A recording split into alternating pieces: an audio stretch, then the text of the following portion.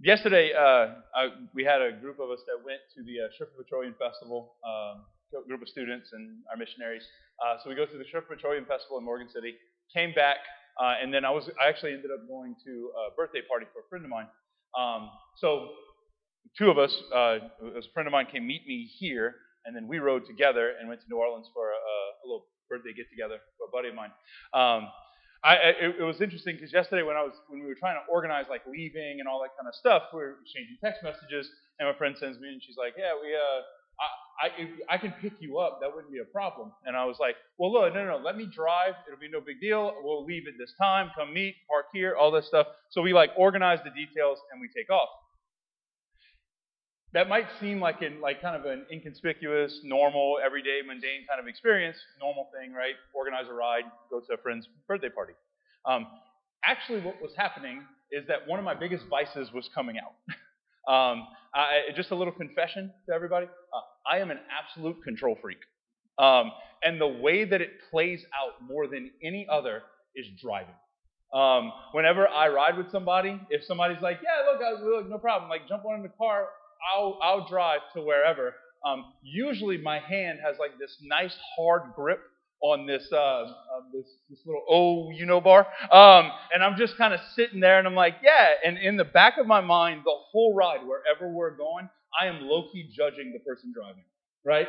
Uh, you break! Like that's what's going on in the back of my mind when there's plenty of room, no problem whatsoever. Why are we not turning right here? We should turn right here. If we turn right here, then we can pass the light. We don't have to worry about getting caught in Nichols traffic, right? Just cut through the neighborhood. But no. Okay. Oh yeah, we're gonna wait. Good. This is good. It's all going in the back of my mind. I never say any of this, and I'm usually like, yeah. Oh, your cat died. That's so sad. Anyway, and I am losing it in the back of my mind, right, the whole time. This is just me, right? I have this massive vice of being a control freak, and when it comes to driving, I am always the first to volunteer.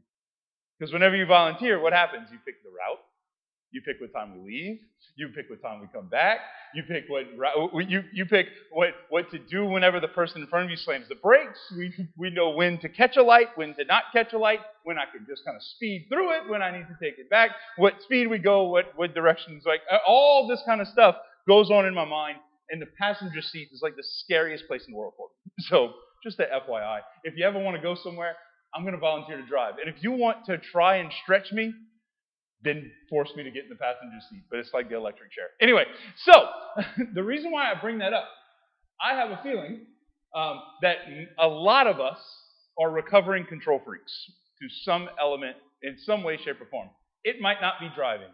It might be another thing, right? And I see some side eye getting thrown, like from couples and families, and all day it's been the funniest thing because there's been somebody that's been like, "Hey, it's her," right? Like, anyway, this is one of the things that I think is just part of human nature, because we like to feel like we're in control.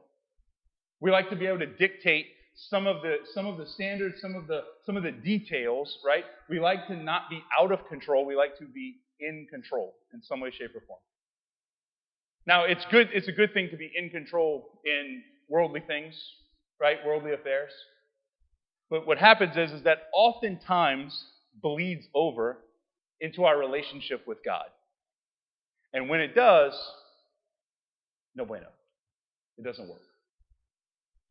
Jesus today, in our gospel, he gives the formula of what it is to be his disciple. He gives 3 steps. We good with the follow me part. Like, yeah, Lord, I'm a follow you. Okay, that makes sense. We're good with the second step of the whole, like, yeah, take up your cross. Like, yeah, we all have crosses and we need to take those up.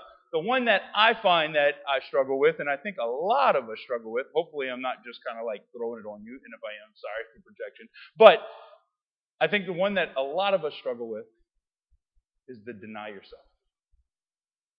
Because for me to deny myself, that butts up right against my desire to control. And I don't like that. The Lord wasn't saying, think about denying yourself. He wasn't saying, like, give me like 85% of the control. You still have your hands on the wheel. He was saying, deny yourself. Let go. Let me have control.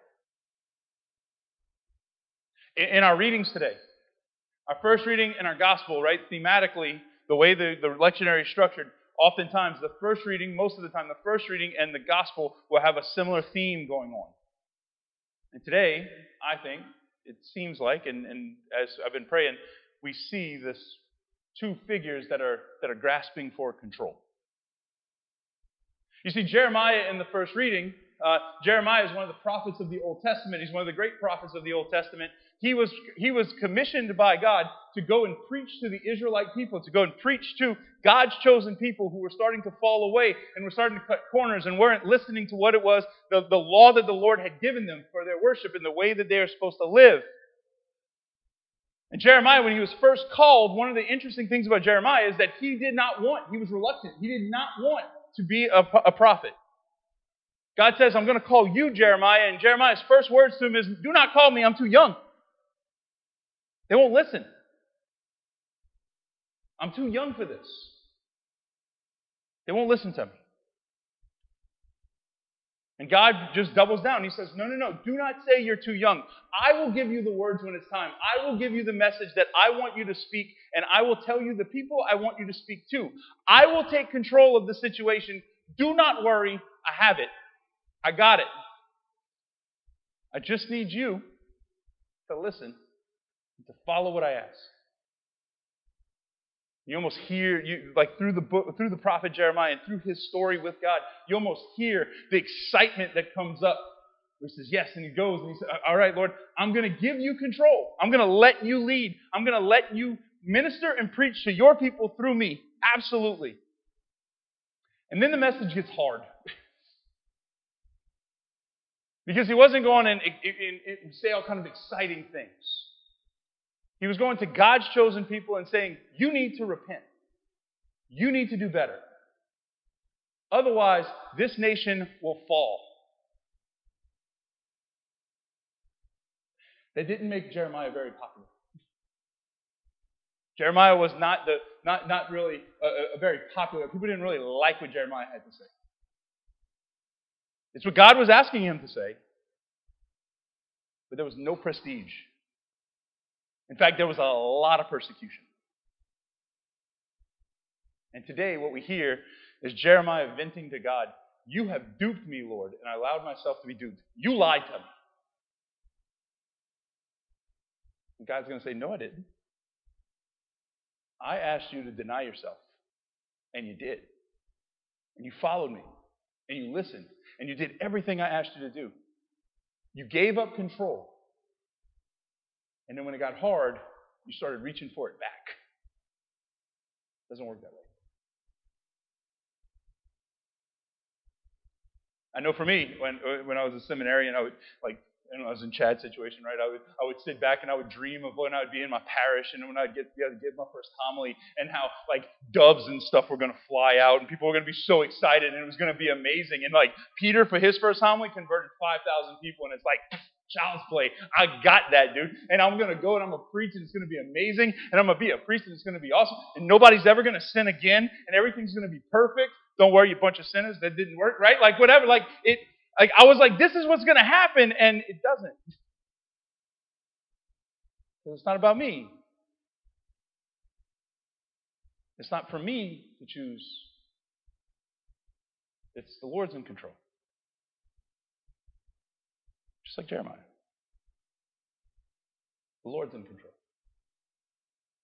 And even when I try and reach back for it and take it back, no. Let me have the control. And that's our first reading in our gospel, right? The gospel a lot of times thematically plays off of it. And I think today we have another figure that's very similar in that desire for control. That's Peter. And now if you've come to Mass in the last couple of months here, you've heard a lot about Peter, right? We had Peter being called. We had Peter being called the rock. We had Peter sinking like a rock, walking on water, right? We had all the things about Peter, and we've had all kind of stories about Peter. Last week we had Peter, the star pupil, giving the right answer. Who do people say that I am? The Son of God is a man. That's who I am. Oh, wow, that's awesome, Peter. You get a new name. You got a new role. You're going to be the head of the apostles. And everybody's like, really? That guy? He can't even catch fish? All these kind of things, right? And today, that same star pupil, right after giving the answer that Jesus was waiting for, puts his foot directly in his mouth. Because Jesus today starts to call his shot. Jesus starts to tell you exactly what he's going to do. I'm going to go to Jerusalem. And the scribes and the Pharisees and all the elite, they're going to be mad. They're going to crucify me. I'm going to die. And then I'm going to raise on the third day. And Peter didn't like that. Because Peter is a control freak. He's a patron saint for me. You're welcome, right? You can have another one. I got Peter, right? But Peter, he doesn't just like let that kind of clash in his mind. He goes so far as to take Jesus, pull him aside, and rebuke him. He pulls Jesus aside and chews him out. He pulls Jesus aside and starts to tell him, there's no way this is going to happen. What are you talking about? There's no way this is going to happen. You're insane.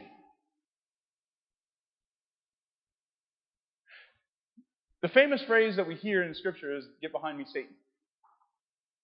And there's a particular phrase in Greek that's in there where he says that Peter took Jesus aside, that he took him off to the side. The only other time that Matthew's gospel shows that take him away, like that Jesus is taken like that, the only time that verb is in that space is actually at the temptation in the desert. When Jesus is in the desert and the devil takes him to the precipice of the temple to tempt him. It's not an accident that's happening. Because trying to control the will of God and making God's will conform to mine, that is something demonic. It's broken. It's backwards. And Jesus is saying, when he says, "Do not tempt me, get behind me, Satan," he's calling it back to the temptation in the desert. Basically saying it's not the easy route is not the right route here.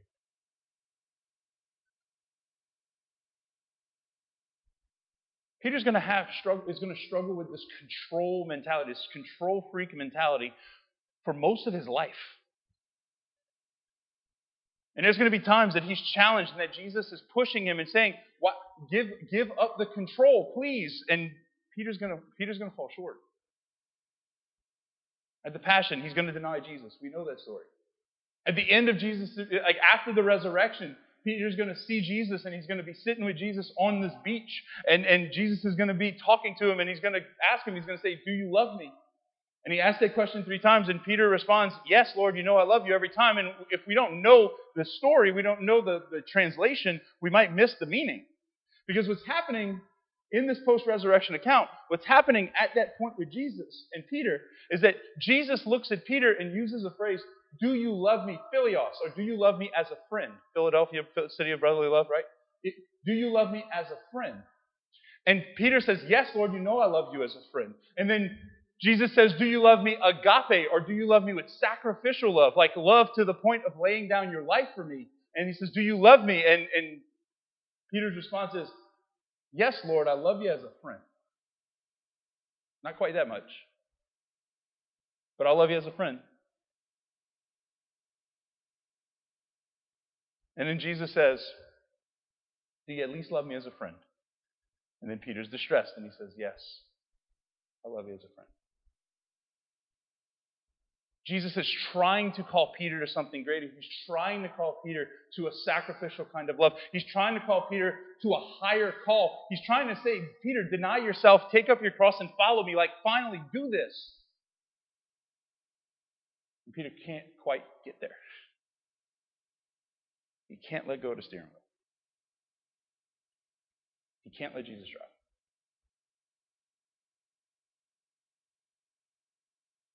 At the end of Peter's life is when it's finally going to click. The story goes is after Jesus' resurrection and ascension, that the Christian people, right, the Christian faith started to spread in Rome, and it became more and more and more popular and more influential, and the Roman authorities saw it as more and more of a threat. So what they did was they constantly were trying to stamp out the early church. And Peter at one point, his life is on the line and he starts to run. Again, taking control. I'm a self-preserve and I'm going to leave. And as he's on his way out of Rome, he had this vision of Christ walking towards him. And Jesus is walking towards him in his resurrected body, carrying a cross. And as Peter's walking out, leaving, it's just them two on the road, and he looks and sees Jesus, and he recognizes Jesus, and he says, Jesus, what are you doing? Where are you going? I want to follow you. And Jesus says, I'm going back to Rome to be crucified again. Are you coming with me?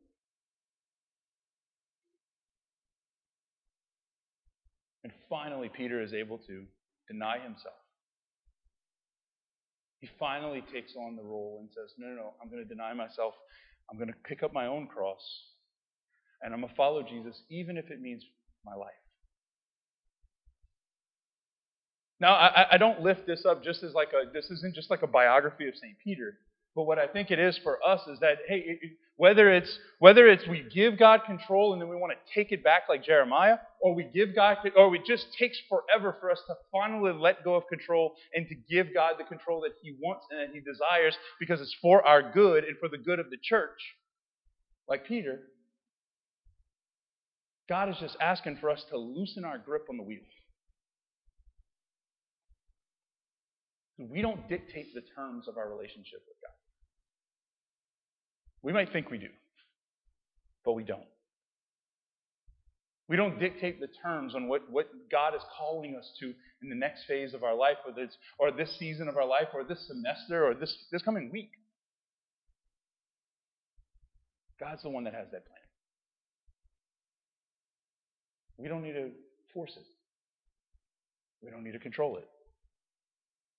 We do need to show up, and we need to be open. That's why St. Peter is not the prototypical or the exemplar of our faith. Peter's not the one that's the example for us all to follow. Peter is probably a little bit more of like the negative way of doing things, right? Like, try not to do what Peter did. I'm just saying. I'm still working on that. But anyway, the person that we lift up as the exemplar or the best example of what it means to be a Christian is Mary, not Peter. It's from the very beginning of Mary in the Bible. I'm sure she had hopes and dreams. 13-year-old girl living in Jerusalem, poor, in the middle of nowhere, good person, right? Never does anything wrong, not sin, no sin, like that whole thing. Like, okay. I'm sure she had hopes and dreams. But when God shows up in the person of an angel and says, I want you to be the mother of God, the biggest task any human being has ever been asked of, her response is, I got this. Her response is not, I'm going to do it myself, but her response is, let it be done. Think about the difference in those two names, in that. Let it be done to me, according to your word. Deny myself. All my hopes and dreams, I'll let go of. For your sake, Lord. Everything that I want to accomplish, I'll let go of, Lord. For your sake. Because I trust your plan. I trust your grace. I trust who you are. I think for us, the trust piece may be where we need to pray. Because it's a whole lot easier to deny ourselves. It's a whole lot easier to put ourselves in the hands of the Lord if we know who He is and we trust Him. Because if I can't trust Him, I can maybe trust my own strength. If I don't know Him to be good and loving and wonderful, then I you know what? I can at least try to salvage something. God's not calling us to self-fulfill.